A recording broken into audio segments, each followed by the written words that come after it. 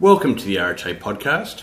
My name is Richard Triggs, and today's guest is John O'Hara, Managing Director at Sunny Queen Proprietary Limited.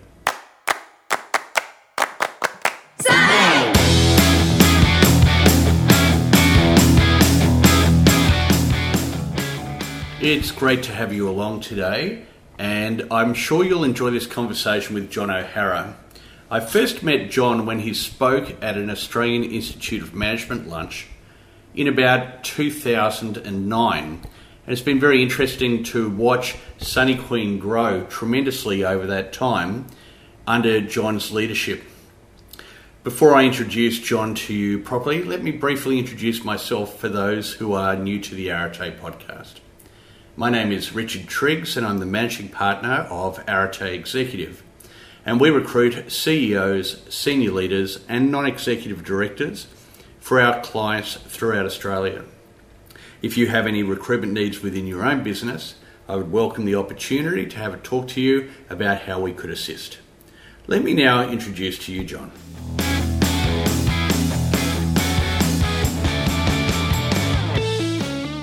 John O'Hara has been the Managing Director at Sunny Queen since April 2002. Sunny Queen are a privately owned company generating its revenue from the manufacturing, marketing and distribution of egg and egg products in Australia. John is also a non-executive director with Sun Pork and Swickers. He completed a Bachelor of Business in Communications and Public Relations at QUT. John lives with his family in Brisbane, Australia. Sit back and enjoy this conversation with John O'Hara.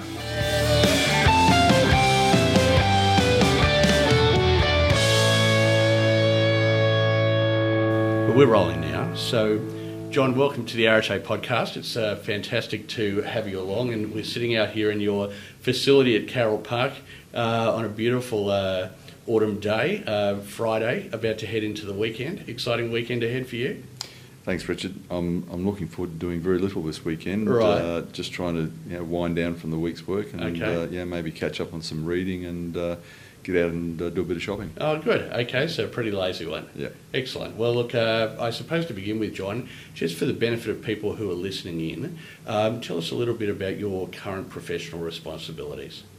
Okay, so I'm currently the Managing Director and CEO of Sunny Queen. I've been in this role for 15 years, and I also am a director of Sun Pork, Sun Pork / Swickers, which is a pork group. They make value-added pork products. And I'm also the secretary of a voluntary organisation called Friends and Partners with East Timor, which I've done for a number of years. Okay. Well, just looking at those sort of individually, so what's the East Timor relationship? If there's some history there for you?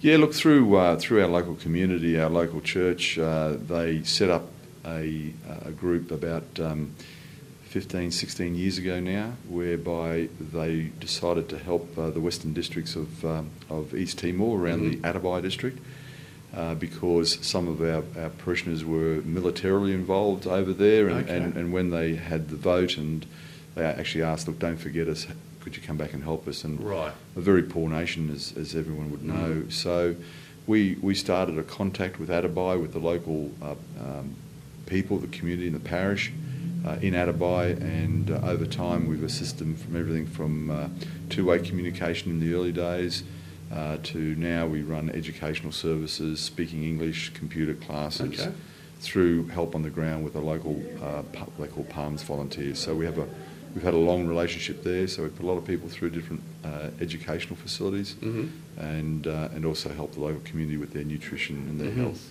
Okay. And have you spent much time there yourself? I've been over there a couple of times. Right. As the secretary, I suppose I've been involved in that role for about 8 or 9 years. So I have been over there twice, and we've seen a lot of improvements, particularly when they finally got power connected. The road from Dili to Atabai takes almost 3 hours, and it's less than 100 kilometres away. Okay. But these days they've now sealed that road, and the journey takes just about an hour and a half. Right. So a lot of improvements have actually happened. When I first went there, the kiddies couldn't speak English. Now we go there, they pull you up in the street and they want to have a chat in English to help their English. So right. It's been good. Oh, fantastic. And Sun Pork, I've had Rob on the podcast previously, and he's a very interesting guy. How did your association with Sun Pork start? Well, the people that own Sunny Queen are two of the three shareholders that also own Sun Pork. Oh, okay. And one of the shareholders asked me to become a board member to help that organisation, particularly as it moved towards, if you like, becoming a food company and adding value to the business. So, so hence I went on board about 3 or 4 years ago. Right. I suppose it makes sense being a bacon and egg company, quite synergistic, I suppose. And have you enjoyed being a non-executive director on another organisation? Yeah, look, it's great to see how other people operate, and it's rewarding to be able to help them in their journey. Because no two organisations are the same, even though you do have common shareholding. You've got different cultures and different approaches. Okay, and let's talk about your current, your primary responsibilities as Sunny Queen. I mean, most people are probably aware of the little smiley face on their eggs, but give us an idea of the scope and scale of the business. Yeah, look, good question. We a little bit of history. I joined Sunny Queen about 15 years ago. We were basically a one-state organisation, unlisted public company at the time. Eventually convinced the two major shareholders to purchase the rest of the business, so we privatised, and we were predominantly a shell egg business. So we sold eggs predominantly in Queensland back then, but now today we sell Sunny Queen eggs throughout all of Australia, and we have a number of major contracts with retailers and also with food service people. The other exciting thing that we undertook was a journey from about 2006 it was, so it's been 10 years now, 11 years, to start going into further value adding of egg into products. We thought that you just can't have all your eggs in one basket, so there's the first pun. So we decided to look at what else we could do, and clearly around the world it was all about adding value, coming up with meal solutions as we now call it. And we've just recently completed a state-of-the-art facility that's like no other in Australia, and certainly would be among the best in the world, just sheer by what we do. And is all your production done from here, or you have other facilities like this elsewhere? So we have another facility up on the Darling Downs, which basically converts shell egg into pulp. Okay. And also we do our scrambled egg mix up there. So we take the pulp from there and bring it down to here, and then add further value, mixing it up, making it into omelettes, fritters, frittatas, quiches, that sort of thing. Okay. And give us an idea of the sort of size of turnover and headcount, those things that you can talk openly about. Yeah, well, being a private company, we don't normally go into things like this, but you know, our business here does have some public accounts, and you know, we're about we're a $270 million plus business. We've got about 130 employees. When I first came, we were a company that was lucky to turn over $50 million, and we had 19 employees. Wow. So we've had a lot of organic growth. We haven't bought businesses, or it's been pretty much a hard slog, and creating our wealth along the way by doing it ourselves. Okay. Well, I'm certainly keen to hear more about that. But before we get there, let's go back to where it all began for you, and talk to us about where you were born and early life, mum, dad, growing up, etc. Well, I'm a country boy originally, but I can't really put a claim to fame to being from the country. I was born in Mount Isa many years ago, but I think we lasted about 12 to 18 months before we moved down to Brisbane. My father was working for Mount Isa Mines back then, and then we moved to Brisbane, where I attended primary and secondary schools. And did he travel here with Mount Isa Mines? Yes. My father originally came out from England, UK, after I suppose after the war was over. He decided that the gloomy skies and the dullness of the UK was not where he wanted to pitch his tent. So he made the journey out as a young 22-year-old and started a new life here in Australia. Right. I'm a child of two English parents who did much the same. I suppose my question was, did he move to Brisbane whilst working for Mount Isa Mines, or did he leave his career with them and start a new career down here? Yeah, no, he started off in the mines working as a miner, and then he moved into in the employment office. Okay. Started to be one of the employment officers here in Brisbane. Mm-hmm. So he moved down, and his job back then was to, in fact, help immigrants come into the country and settle them into Mount Isa. So Right. and a lot of them came from the UK. So he had personal experience, both coming from the UK and then obviously working in the mines. Mm-hmm. Okay.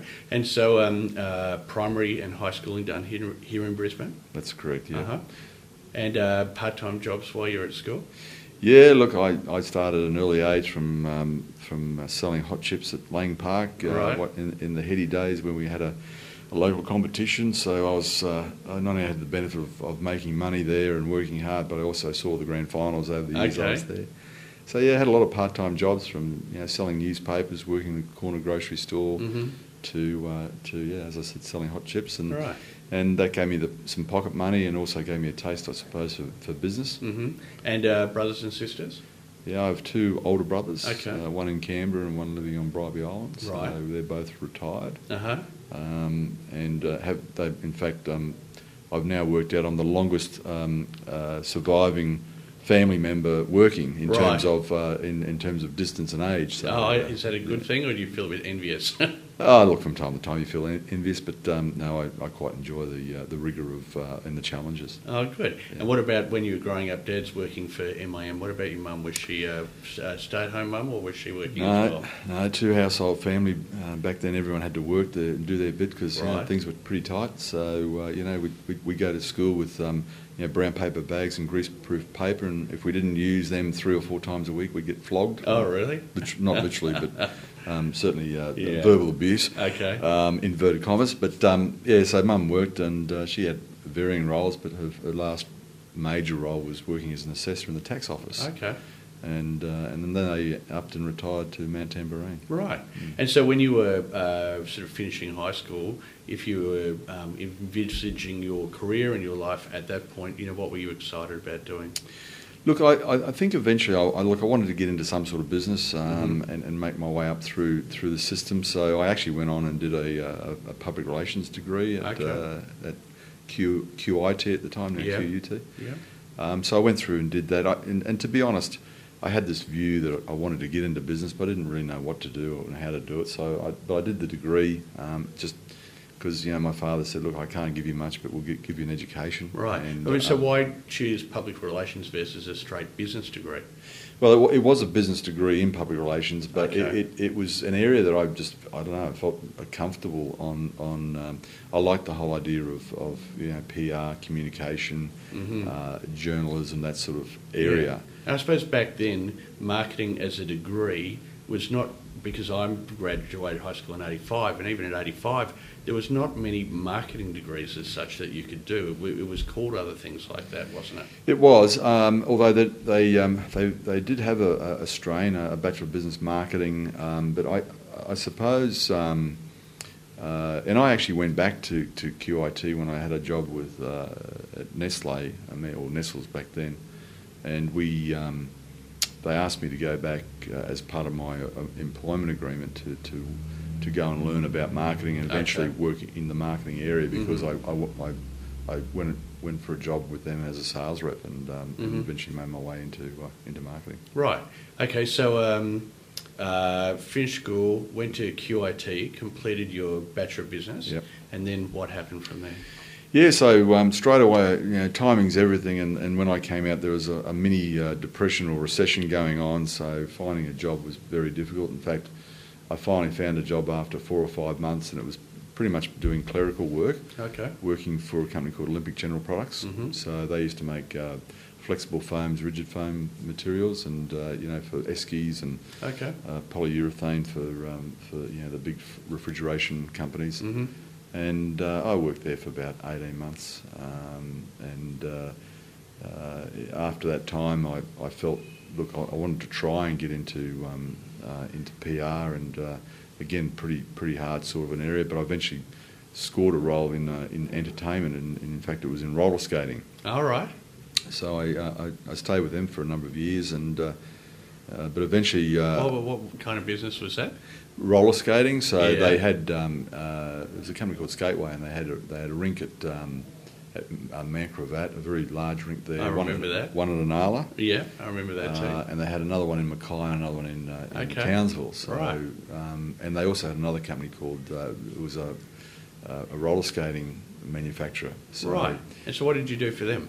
So I used to look after all their publicity and promotions. Okay. And also, so that's on the rink side, and then Yeah. on the other side, I used to help design the brochures and pull together the Okay. communications for all of roller skating rinks around Australia to sell Right. this particular type of roller skate. And how long were you there for? Stretching the memory now, Richard, but it would have been probably again 2-3 years. Okay, okay. And unfortunately, things got a bit tight, and there was only one job going, and the two applicants was myself and the managing director's son, and I came Right. close second. Uh-huh. So I had to move on from there, and it was. But I learned that every step along the way you learn something that's different, that's going to help your skill set later in Mhm. life. And so, but I became unemployed. I actually went on the unemployment queue, and I Right. felt, and I must admit, it was a harrowing experience to stand on to get the dole, and I didn't want to do that for too much, for much. So eventually, I came across a job working for a consumer group that did purchasing, buying, and they would get members. So I used to go door to door selling memberships to this buying service. So sort of an Amway type thing.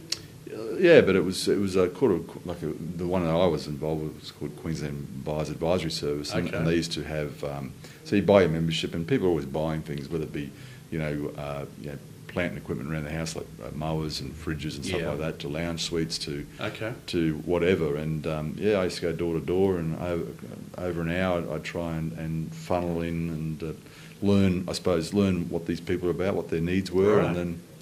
and then hopefully try and sign them up to a membership. Okay. And how long were you doing that for? Look, just over 12 months, Right. but I must admit it was probably one of the most educational things I've done. Yeah. Was I successful? I did okay, but I was never going to be a world beater at it. What sort of qualities did you start to discover in yourself? I mean, it's definitely not the traditional pathway or the sort of more fortunate pathway of somebody steps out of their degree and gets into an organisation, climbs the corporate ladder. I mean, you've had sort of 3 or 4 short-term roles that are all sort of pretty unusual in many respects. What were you starting to recognise in yourself to give you some clearer pathway about where your future career would go? Oh, look, for me, I was driven by the fact I didn't want to be unemployed, and I knew that eventually, I determined somewhere along the line that there's probably 2 growing industries or 2 industries that required expertise, skill. There's a future there, and that was food and computers. And Right. I didn't talk to computers very well, so I decided the food game was where I ultimately wanted to be. Yeah. But I then needed to understand, well, okay, besides the PR side of things, which is a form of selling in its own right, but Sure. to have that door-to-door experience, I started to come to terms with the fact that, hey, if you can sell things, there's always companies out there that need representatives. Mm-hmm. And interestingly enough, I eventually left that role and became a cab driver for 8 or 9 months, and Okay. saw an ad for Nestle for sales reps. Right. And I thought, this is me. And the guy who interviewed me, I'll never forget it. It was at the old, in town there, the hotel across from City Hall. I was interviewed there, and the guy had actually come across a person of my experience in Sydney doing the same type of selling. Yeah. Really enjoyed the way that selling technique worked, Mhm. as you funnel people down for the sale. Yeah. And they were looking for graduate representatives to eventually move into marketing in Sydney. So that was my break. They gave me a job. Okay. I was on the road for 2 years, had to go back and do a marketing But still supplement. based here in Brisbane at that time. Based in Brisbane, yeah. Yeah. And so I started on the road for Nestle. I did 3 weeks in the city, 1 in the country, eventually 2 in the country, 2 in the city, clocking up I can always remember that both trips were around 2,100 kilometres and 25 stores, and in a week, and that was, and you would spend sometimes an hour and a half in each store, so you're pretty working from dawn to dusk. But it gave me an insight into the grocery game. It gave me an insight into marketing, and all of a sudden, all the historical stuff I'd been doing, the PR, the door-to-door selling, the job at the roller skating, all these things were starting to form a view to me that this really interests me. And I always had this long-term view of I wanted to get into general management. I mean, because that was the sexy thing to do. Working with people, how dumb was that? So anyway, so I joined Nestle's. I went back to uni. I did all bar one final subject to get a recognised second major, if you like, in marketing. Because they transferred me to Sydney, and that one role was actually doing a campaign in marketing. So I figure over the time I've done so many of them, I at least have an honorary marketing major. But so anyway, from there moved to Sydney, and I spent went down there as a product specialist. Eventually became a product manager. And I was down there for, I was going to go down for 2 years, get the experience, and then come back to Queensland because I was also in surf lifesaving, heavily involved in surf lifesaving. And family man at that stage? No, single. Okay. So, it was before I was 30, so I left, I went down when I was 28. So, as it turned out, I worked for Nestle for a period of time down there, and then decided that, I did my apprenticeship, if you like, in marketing. I really wanted to learn the basics. I was offered jobs with a lot more money outside because it was a great training school. And I worked on some of the power brands like Milo, Nescafe Blend 43, International Roast. So I got a experience right across the spectrum from research right through to to product launches. So very valuable skill. But I decided I'd stay there until I learnt my craft. And that was, to me, it was a major learning for me because, money is not everything in one's life. You've really got to understand at some stage you need to have a talent, and because it's a competitive world out there. So you've got to find your strengths and play to those strengths. And it was there that I started also with the food. The whole area around agriculture started to interest me because a lot of people shied away, the marketing people shied away from that area because, it was a lot of it was commoditised type products. Right. And so I thought, well, with my marketing school, where to from here? And eventually I picked up a role with, I left Nestle because I'd done what I could do there, and went to a company called Dairy Farmers Cooperative. So just coming back, you were saying that you had to recognise that you had a niche skill. Was that something that you kind of came to your own thought around, or did you have a mentor or somebody who parted that wisdom onto you? It's a bloody good question, and the answer is simple as this. I was in Nestle as a brand manager, and I was called into the marketing manager's office at the time, a guy who was going a long way in the company. He said, John, you've got to learn to play to your skill set where you have a competitive advantage. And we believe that your strength lies in your ability in terms of in sales. So we actually want you to go leave marketing, go out and work your way up through the sales chains, like go to account manager to running a state sales office, etc. And I thought at the time, I said, that's terrific advice. I'll remember the bit about your competitive advantage. So that's where that came from. But I subsequently made a decision that no, I actually knew that I wanted to do marketing. So that's when we parted ways. Right, okay. And so back to Brisbane then? No, so I was with, I joined Dairy Farmers Co-op in New South Wales. Worked on ski, yogurt and a few other Dairy Farmers products, and had a really interesting tussle with Yoplait at the time. But I was there as a senior brand manager, and I suppose it was getting close to, at that stage, it was mid-1980s, and there was a dairy foods division and a milk division, and the milk division was still in a regulated environment, but they said that they needed to prepare for market deregulation, so they needed to build their own brand base. So they took me out of as the senior brand manager, and I was made marketing manager of the milk division. So I had a staff of one, that was me. Right. And I had a team around me who were production-orientated people, and they said, well, John, we don't know anything about marketing. I said, well, that's good, I know nothing about production, so we'll get on really well. But the plan from the business was to prepare ourselves for market deregulation. We needed our brands to stand out. So I stayed with them for quite a few years, 4 or 5 years, and they had a major restructure. And that didn't go my way, even though we did some terrific things there. I launched the world's first monounsaturated milk. Okay. It was called Farmer's Best, and I can tell you they tried to kill it off. It may be dead now, but as a brand it went on for probably 20 years. Right. Monounsaturated, I'm trying to think back. That was probably around the margarine days of talking about polyunsaturated and so on. So was that the sort of the new trend in health? It was, Right. and monounsaturated just came out with like canola oil. Yeah. So those things came onto the market, and we needed a point of difference to break Right. the mould. And anyway, to the farmers, I presented to the board. I said, look, it's not going to be a big market, but it'll be good margin, Yeah. nice volume, happy days. Right. And when we launched it, the PR launch was that strong. There was people fighting over the product on the shelf. Wow. And, yeah, that's an interesting journey for another day, but really fantastic product, one of my proudest achievements. Okay. So that advice about moving out of marketing to sales to me was justified with that one product launch. Even though I Right. did a lot of others. Justified that you'd made the right choice. Absolutely. Yeah. Absolutely.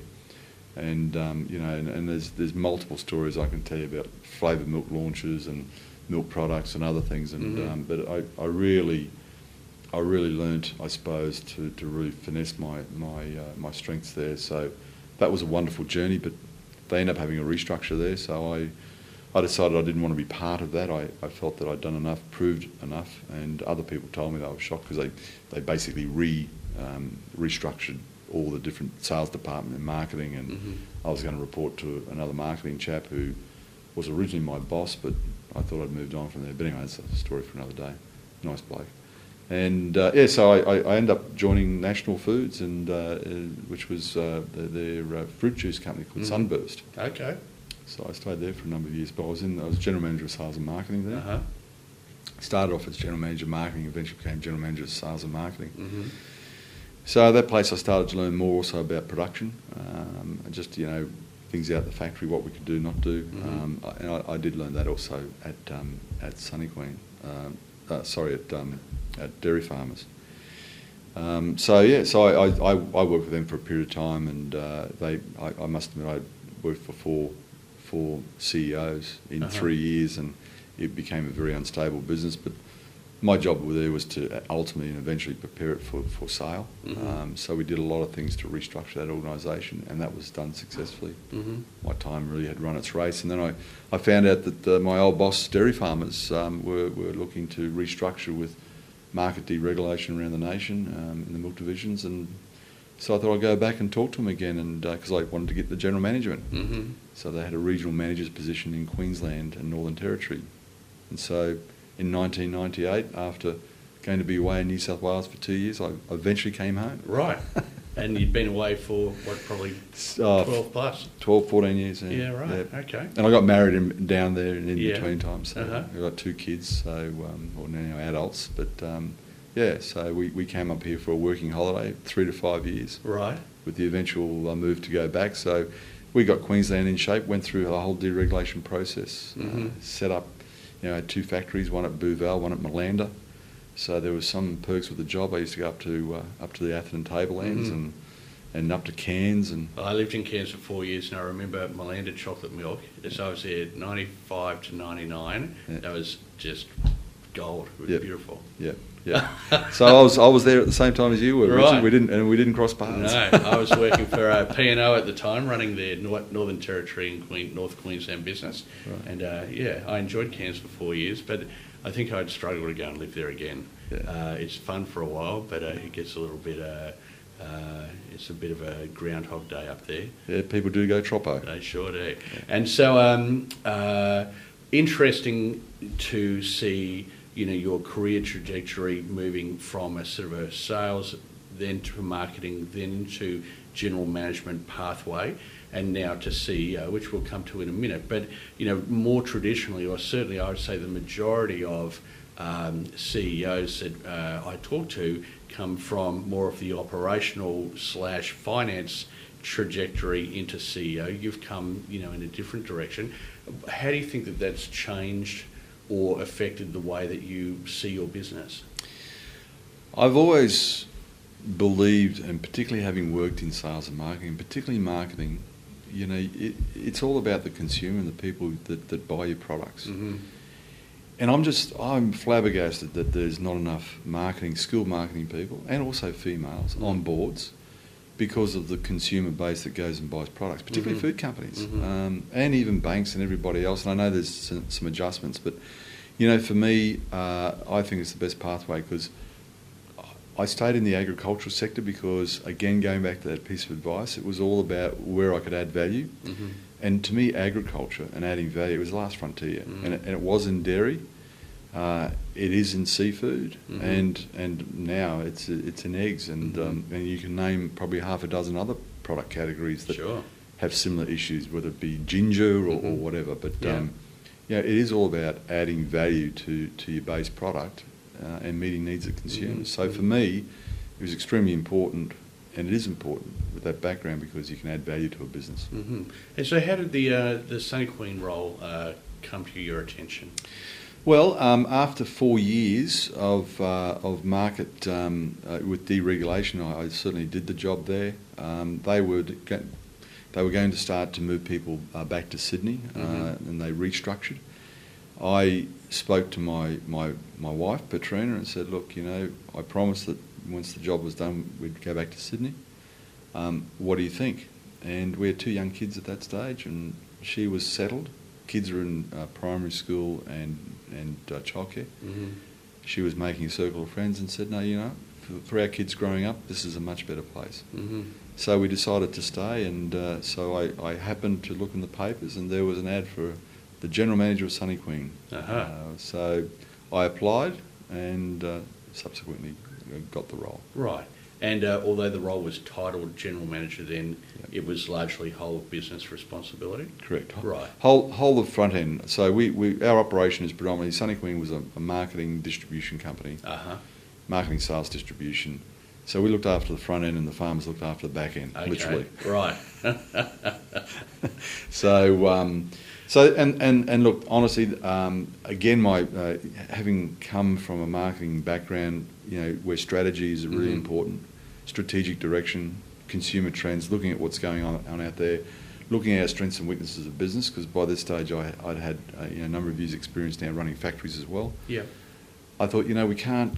This is not the only pathway we should go. We can't put all of our eggs in one basket. So we looked at.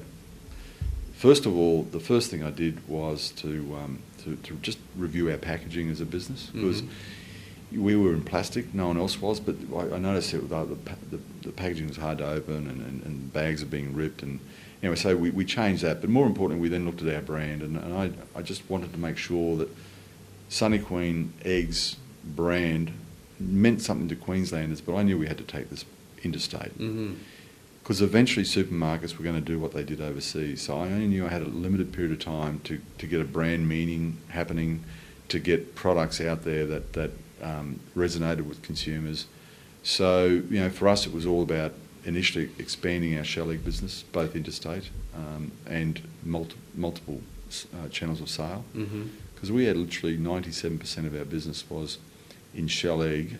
We had a little bit of peripheral products, but and I'd say probably of that 97, 95 was in supermarkets. And your comment, seeing what supermarkets were doing overseas, you're talking about the drive to a home brand,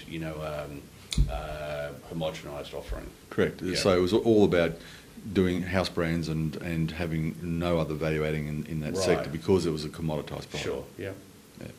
So change of packaging. And then if you think about this 15-year period, and from the sort of numbers you were talking about earlier, the business has grown 5 times and the head count's grown, substantively. Yep. What were some of the key milestones along that period for you? Well, I think for me, first of all, was to look. The business hadn't been making money for a long time. It was restructured just before I got there. There was a strategy in place to actually go house brand and become low cost producer. Mm-hmm. I felt that everyone could become a low cost producer, so I really sat down. I looked at the business. I thought, first of all, we need a set of accounts. We needed our business to run like a food business. So we reorganised the deck chairs and set about getting our administration right, making sure that we got to automating our accounts so that the accountants weren't sitting there for 1 month doing 1 month's results and then start reporting that on the last day just to start all over again. Yeah. So I went into a lot of automated processes, but certainly restructuring the way we reported our business. Looked at our cash flow management, our inventory management. So that was really important. You can't build a skyscraper from the top floor. You've got to have a solid foundation. So that was step one. Step two, as I said, we were basically a one-state operation. Although just before I joined, as part of the previous MD strategy, was to go house brand and got a deal with Coles. And back then, eggs were way over $2, went down to $1.99. So our branded business went from 80% of our business to 20%, and it peaked, or should I say troughed out at 16% of our business, and it all went to house brand, which was low margin. Same volume, all we did was switch. Right. So I was left, and that further reinforced to me. So what, if it's the same volume, what's the benefit of going to house brand, or did you just have no other choice? Well, I think the farmers ultimately wanted to build more business in terms of volume. Yeah. And at that point in time, the previous MD felt that if we can be low-cost producer, we'll blow everyone else off the planet. I see. Okay. But when you look at the plant and equipment that's available around the world, if everyone's got the same equipment, their cost of goods are going to be the same. Sure. So it's a nil-sum game. Yeah. So I set about rectifying that, and I knew it was going to be a journey, but I needed to do it through brands. So the second most important thing I did was choose an advertising agency that understood where I wanted to go with brands, share the dream with them, and hopefully they came on board and would come on board. And our advertising agency, BCM, who we've been with the whole time, did, and that's where our Smiley egg was born. Right. So that was born in 2004, around that time. Okay. And everything we did had to have the Smiley on it, and eventually we were able to also print Smiley onto our eggs. But it gave us a point of difference. And we used to get letters even from prison officers say, I work in a prison and I have bad days there, but I love coming home from a night shift, opening up the fridge door and seeing a Smiley egg. Makes me happy. That's great. So, we knew we were on a winner, but we had to stay true to that brand, and we have. We've never really, we've updated it, but the core value of, bringing a smile to people's face, happiness is our core proposition. Isn't it amazing that something so simple can have such a dramatic and an effect that has such longevity? Yep. And when you think about it, and you think, God, why couldn't we have thought about that 20 years ago? But I suppose just the planets align at a particular time, and the smiley face is born. Well, yeah, and it goes back. It goes back to all the learnings that I had experienced through my working life, and adding all those experiences and that knowledge together to get to something like that. But the most important thing for me, and I discovered along the way, is that the most powerful way to change behaviour and influence consumers is through emotion, not through rational. So it benefits both emotional and rational. Emotive is always the most powerful. Okay. And so everything we try and do is around the emotional area and space, and that's what we think helps makes us successful. Right. And at what point did the role change from being GM to CEO? So over a period of a number of years, we grew substantially. In fact, we were number 3 in the market at one stage, and we're probably now number 2 in the market, very close to the number 1 in terms of volume. Yeah. But in terms of brand, we are the number 1 brand in the country. That was significant in our progress. Plus the belief in actually setting up a marketing department. A lot of people stayed in the commodity area. We tried to add value through different products, better approach to packaging, engaging consumers through social media now. So it's been a growth and it's been a journey, and we keep adding as we go. And I think now, more recent times, we've moved into also the value-added sector, as I said, which started in 2006, by the way. So it's been a long journey there. But I really do believe it's about being a food company, not being an egg company. Mm-hmm. And then you took the role of CEO at what point? So I was made CEO, I don't know, around 2008, 2009, around that area. Did you note a substantive change in the way you felt about the role, or the way the role was positioned? Because largely you were CEO prior to that. Yeah, it was. It was a change of title. But at that point, with some self-reflection, did you do a skills gap analysis on yourself and say, look, I've got some really great strengths in these particular areas. There are certain areas that I probably, now that I'm in this role, fair dinkum, I need to invest in upskilling myself? Yeah, look, it's an interesting question.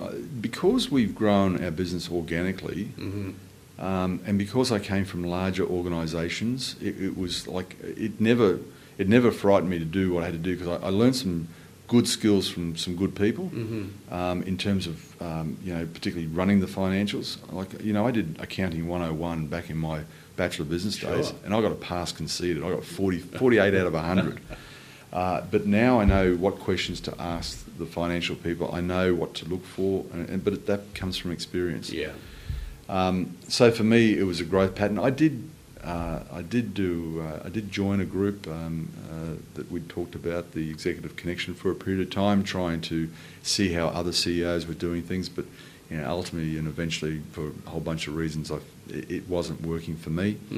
I did do the Australian Institute of Company Directors course. I found that very good, and I tend to go back to brush up my skills, and I always seem to do the finance for non-financial people every 3 or 4 years, just to make sure I understand what a debit and credit is. But to be honest with you, Richard, I've spent a lot of my life just working in the business whilst trying to work on the strategic direction further down the track. But it's required a lot of effort here, and because we've grown and made changes. I mean, I can pull out my phone and I can tell you the profit I made by customer, by sales channel, from my phone every week. Right. Through a special custom designed app for your business?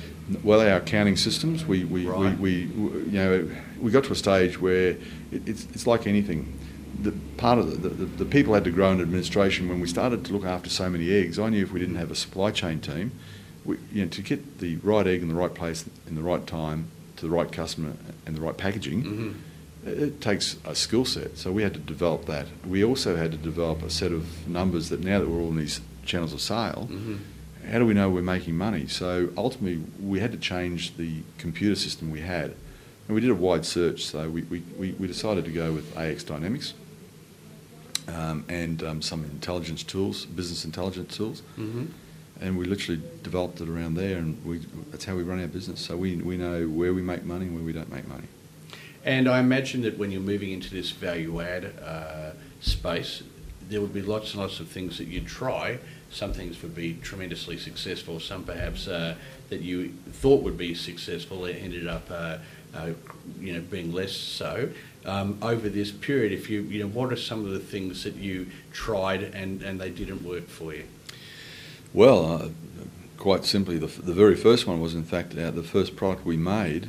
We started our value-added business, our Meal Solutions business, renting part of a floor space at Coolangatta Airport, where the local caterer was doing, Alpha Flight Services were doing their business, and we started making omelettes. Right. And so that's all very well and good, but we made omelettes because we felt that was probably a product people wanted. But when we went out to sell it, we started selling to cafes, and we started with one salesperson on the road. So I had 3 or 4 people making omelettes, one person on the road. People saw frozen omelette, no thanks, no, that doesn't work for me. So we actually made a fundamental error from a marketing perspective. We actually went out there and created a product that we didn't do enough homework on in terms of who wanted it. So we had to go out and find some customers, and look, over time we honed our skills, because this area was never done in Australia before, and particularly at the scale that we wanted to get to. So lessons learned there was, we have a look at the channels of sale, look at the needs and requirements of those channels, think about what products would fit that, go and talk to them, and then we start to launch products. So if that's been an example of one that's failed, on the other side of the coin, what's one that's spectacularly succeeded beyond your expectations? Well, look, strange enough, the omelettes have carried on, and Right. we've worked with quick service restaurants, and we've done some limited time offers, and that's been very successful for us, and particularly where we've been selling into hospitals and aged care. The other spectacular one is our poached eggs. Right. We developed a technology there that we don't think is anywhere else in the world. Okay. And we've had a fantastic journey with that product. And the product, people wouldn't know it's been frozen. It's not a runny egg at the end of the day, a poached egg. Right. But when you taste it, it's creamy. And I can tell you now that all the quick service restaurants that actually make hamburgers and put egg on them, and they cook the eggs. Right. And there's a few of them. I could put our product in their burger, and they would choose our product over theirs every day. Right. Because we can control the time temperature cook, and they have young people just cooking it until it's dead because of food safety, and therefore the flavour is not Right. as rich. So how do you go about developing something which is so cutting edge? You said, I'm not sure if anybody else is doing this in the world. Yeah. How does that happen? Well, we now have a marketing team here. We have a product development team. Right. So we have a lot of people dedicated to this area. We go overseas regularly to look at trends and look at products. And we just start using common sense. I mean, one of the things we did recent times is, it's amazing what you can do with just. You don't have to reinvent the wheel in terms of a new product. You might just have to change its shape. So we took an omelette product and we changed its shape into a little pie bite size. Okay. And we developed a canapé range for the food service market. Right. So it's applying some what I would call just normal techniques, seeing what's out there, and say, well, hang on, if you can do dim sums and party pies and stuff like that, what can we do with an egg? Right. And so we do things like that. We also try and take what's out there and make it better. I mean, our passion is all really about presenting, really good food, healthy food, tasty food, conveniently. And if we can achieve that, then we know we're giving people beautiful products to eat through protein. So our product development spreads across external information, internal ideas, and just seeing what's out there. And look, Australia is behind the rest of the world when it comes to developed products. So, the idea of an egg patty, the US have been doing it for years, the UK has been doing it for years. So we developed an egg patty. But some of the products now, we are a marketing company, so we're starting to develop products that we believe, based on our research, is required by the market. Okay. And so when you look, to Southeast Asia and particularly India and China and this emerging middle class that have got a much greater appetite for, animal proteins, do you get excited about that? I do. It's a long journey. We actually started exporting. We actually put on an export person 2 years ago, and I knew the first 12 months they'd just be doing a lot of desktop work, visiting markets, just seeing what's going on. We had an ultimate goal that we wanted to get into China at some stage, like everybody, but we know there's a lot of risks attached to that. So our first steps has been to go into the Hong Kong, Macau market, and take some of what we've got from here over there, and just test the waters. But along the way, we're picking up information and knowledge that we never had, protocols. Taking egg products overseas, a lot of them either have tariffs or they don't have a protocol. If you don't have a protocol, you can't import the product. And the types of products we have, they're saying, well, we haven't seen these types of things before. So, we got one country that we've been working for 4 years. Right. 4 years to change their protocols. Right. And what about on the alternative route of actually establishing, in-country businesses and taking your technology there, but manufacturing locally? Yeah, it's a good observation, a good point. We've decided at this point in time to export. I'd imagine at some stage you would have to set up local if you got big enough, and I suppose the motivation was there. Unfortunately, Australia's a high-cost economy, and people are trying to increase, improve productivity, reduce their costs, but it's like the power all utilities, it just keeps going north, and there just doesn't seem to be an end to it. And it's going to really affect our competitiveness internationally, because clean and green and traceability can only go so far. Safe food can only go so far. Eventually it's got to come to an end. And you have been here for 15 years. Certainly there's been amazing growth and a lot of change, and no doubt your role's evolved over that time. But when you look to the future now, in terms of your own career, what kind of things are you excited about? Well, look, for me, the first thing to do is to put in place a succession plan, a more developed one. We do have one, because, ultimately, being 15 years leading the charge and dealing with a lot of major customers does take its toll. I think companies obviously need to be refreshed, and I'd rather see them refreshed while they're going well. Too many companies do it when they're not going well, because they think, well, why change a beautiful thing? And that's the reason why you do, because the beautiful things do come to an end. So for me, I'm really interested in probably stepping down from full-time eventually, in maybe another couple of years. Okay. And probably look at some board positions in companies that I believe I can add a lot of value to, and I have a unique skill set. So when you've got a manufacturing, marketing, sales background, you can combine it all together. Yeah. Well, I mean, coming back to your point about board diversity, and certainly the traditional, we need a lawyer, we need an accountant. Now boards, I work in board recruitment, and a big part of the consideration when they're looking for the NEDs is, well, what are the gaps in terms of skill set? What are the gaps in terms of gender diversity is a hot one now, but I imagine the diversity element is going to become even more and more. You talked about banks and so on. They have these massive massive numbers of customers, and then they say, well, we've got a large population of our customers are from a particular religious background or sexual orientation or age and so on. Diversity is going to become more and more critical, and I agree with you. I think that having an unusual skill set which gives you a unique selling proposition, it suddenly becomes very attractive for boys. So and that's only a couple of years away, you reckon? Yeah, well, look, I've been on a number of boards already. Both industry boards and some volunteer boards and stuff. But and I've got obviously the Sunpork role. But yeah, that interests me. But I don't want to do too many of them. But maybe 2 or 3. I wouldn't probably go any more than 3, but probably 2 is a good number. Okay. Just to spend some time. Yep, I think some people collect them like they're collecting stamps and end up on 6, 7, 8 boards. I do question their ability to add a lot of value. Yeah. And so a big part of the reason for this podcast is, for our community of aspiring CEOs and non-executive directors to listen to those who've walked the path before them and pick up some key learnings. I mean, you've certainly mentioned a number of things along the way, but if you had to distill some of the critical considerations that have enabled you to achieve what you have, and communicate that out to people who aspire for these sort of roles, what would you say?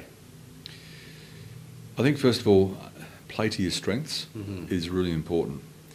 I think you need to analyse your weaknesses and understand, is that a deal breaker or a game changer, and do something about it.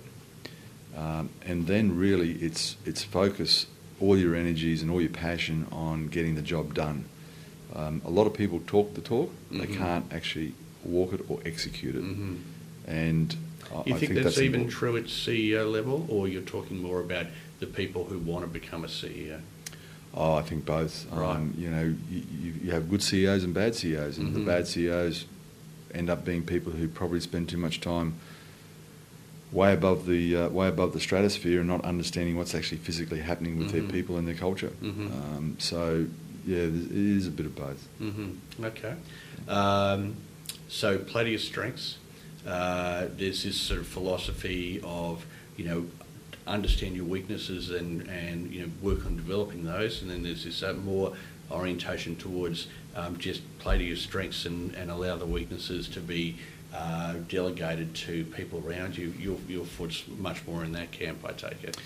Well, no, I mean, for anyone aspiring to be a director, you cannot abdicate any role of or any part of the business to somebody else entirely. It's just nuts. That's crazy, because you have your fiduciary duties and your duty of care to the business. So I think what you do is you rely, because it's a team approach, you do rely on the specialist, if you like, particularly the lawyers on corporate governance, your accounting people on the absolute, if you like, the nitty-gritty of finance, but you need to know about cash flows. You need to know about insolvency. You can't leave it to the next guy to work it out for you. So you very much same with HR issues. You need to be across a lot. So you need to continue reading, but you obviously play to your strengths. But you cannot afford to not be across the entire business. And you mentioned reading. You're going to be spending some time this weekend reading. Is that business-related reading or fun reading? Well, I don't read Phantom comics, but right. No. Look, it's a mixture. I do a lot of certainly. I always start off with the newspapers and the financial press. I like to keep a finger on the pulse and see what's happening around the world.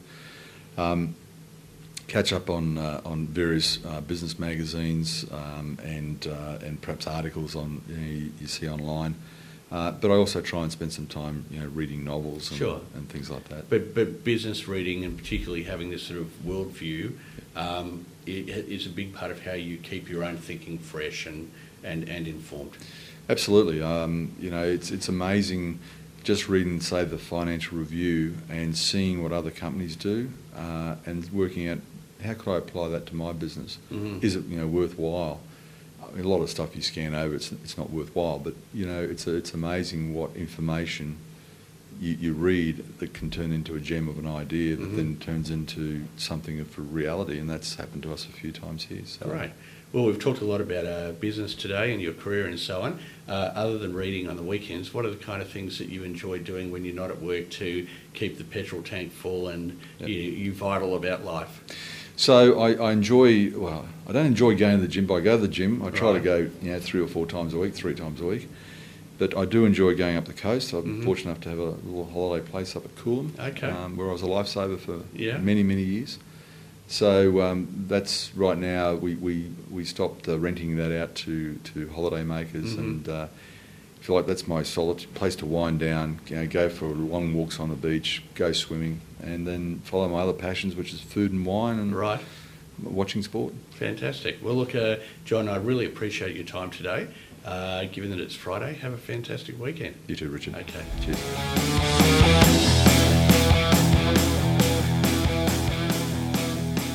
Well, thanks for joining us today.